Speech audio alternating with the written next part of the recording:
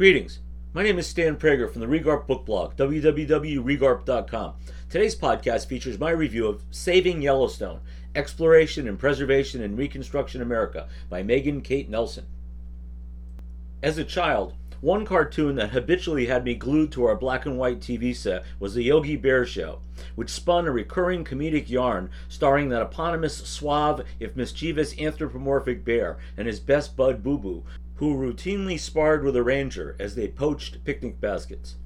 It was set in Yellowstone Park, a thinly veiled animated rendering of Yellowstone National Park. As I grew older, I wondered what it would be like to check out the natural wonders of the real Yellowstone, but many decades later, it yet remains an unfulfilled checkbox on a long bucket list. Other than passing views of documentaries that splashed spectacular images of waterfalls, geysers, and herds of bison across my 4K screen, I rarely gave the park a second thought.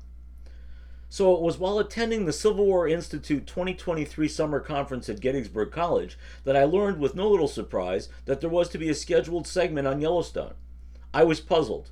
Beyond the scenic imagery recalled from episodes of Nat Geo, what little I knew about Yellowstone was that it was established as our first national park in 1872, 7 years after Lee's surrender.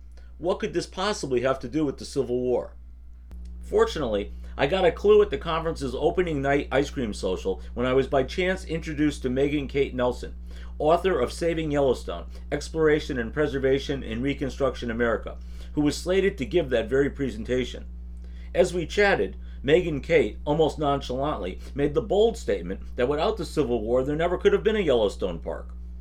Agnostic but intrigued, I sat in the audience a couple of days later for her talk, which turned out to be both engaging and persuasive.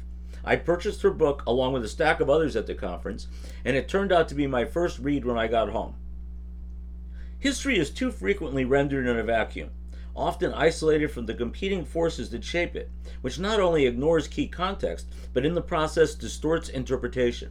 In contrast, and hardly always immediately apparent, every historical experience is to some degree or another the consequence of its relationship to a variety of other less than obvious factors, such as climate, the environment, the prevalence of various flora and fauna, as well as pathogens, resources, trade networks, and sometimes the movements of peoples hundreds or even thousands of miles away. It is so rewarding to stumble upon a historian who not only identifies these kinds of wider forces in play, but capitalizes upon their existence to turn out a stunning work of scholarship. In Saving Yellowstone, Megan Kate Nelson brilliantly locates a confluence of events, ideas, and individuals that characterize a unique moment in American history. The Civil War was over. The fate of the disputed territories, the ill-begotten gains of the Mexican War that sparked secession when the South's slave power was, by Lincoln's election, stymied in their resolve to spread their so-called peculiar institution westward, had been settled. The Union had been preserved. Slavery had been outlawed, and these would remain federal lands preserved for white free soil settlement.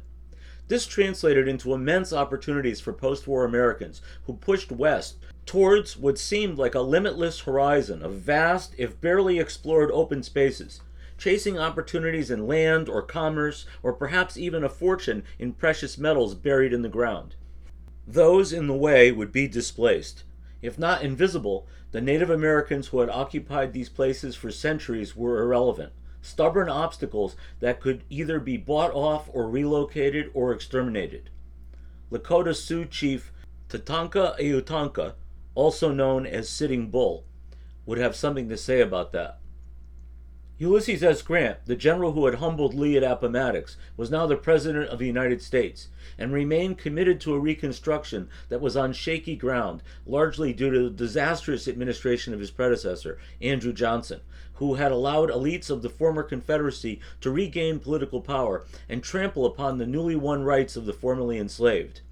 The emerging reality was looking much like the South had lost the war, but somehow won the peace, as rebels were returned to elective office while African Americans were routinely terrorized and murdered.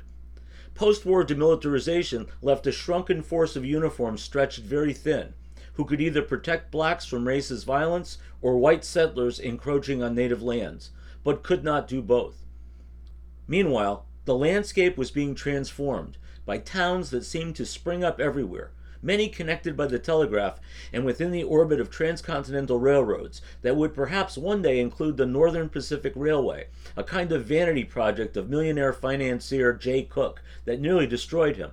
All of this sparked frenetic activities that centered upon exploration, bringing trailblazers and surveyors and scientists and artists and photographers west to determine exactly what was there and what use could be made of it.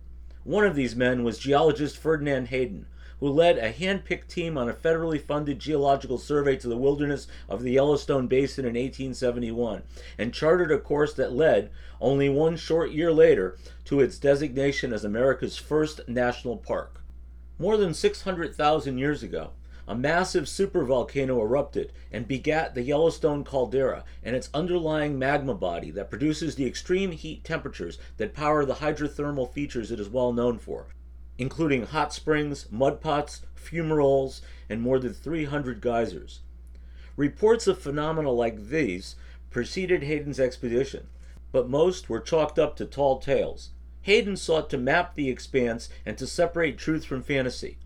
Unlike white men on a quest of discovery, of course, there was nothing new about Yellowstone to neighboring Native Americans, who had inhabited the region into the deep mists of time.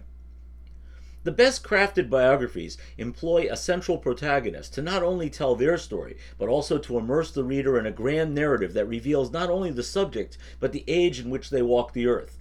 Nelson's technique here, deftly executed, is to likewise write a kind of biography of Yellowstone that lets it serve as the central protagonist amid a much larger cast in a rich chronicle of this unique historical moment. A moment for the United States, no longer debased by the burden of human chattel slavery, that on the one hand had it celebrating ambitious achievements on an expanding frontier that boasted not only thriving towns and cities and industry and invention, but even the remarkable triumph of posterity over profit by creating a national park and setting it aside for the benefit of all Americans. But not, on the other hand, actually for all Americans. Not for Native Americans, certainly, who at the point of the bayonet were driven away into decades of decline. And not for African Americans, who in the national reconciliation of whites found themselves essentially erased from history and forced to live under the shadow of Jim Crow for a full century hence. Later, when the West was won, so to speak, both blacks and Native Americans could very well visit Yellowstone Park as tourists, but never on the same terms as their white counterparts. Saving Yellowstone is solid history, as well as a terrific adventure tale, attractive to both popular and scholarly audiences. There are times, especially early on in the narrative, that it can be slow going, and the quantity of characters that people the storyline can be dizzying, but as the author lays the groundwork, the momentum picks up. You can perhaps sense that Nelson, as a careful historian, is perhaps sometimes holding back so that the drama does not outpace her citations. But it is, after all, a grand theme, and such details only enrich it. This is the rare book that will keep you thinking long after you have turned the last page. Oh, and for Civil War enthusiasts, I should add, it turns out that Megan Kate was absolutely correct. For both better and for worse, without the Civil War, there indeed never could have been a Yellowstone Park. Thank you for joining me for today's podcast. I encourage you to share it in your network. Many more reviews on an eclectic array of fiction and nonfiction books are available at Regarp.com and RegarpBookBlogPod.com. Have a great day.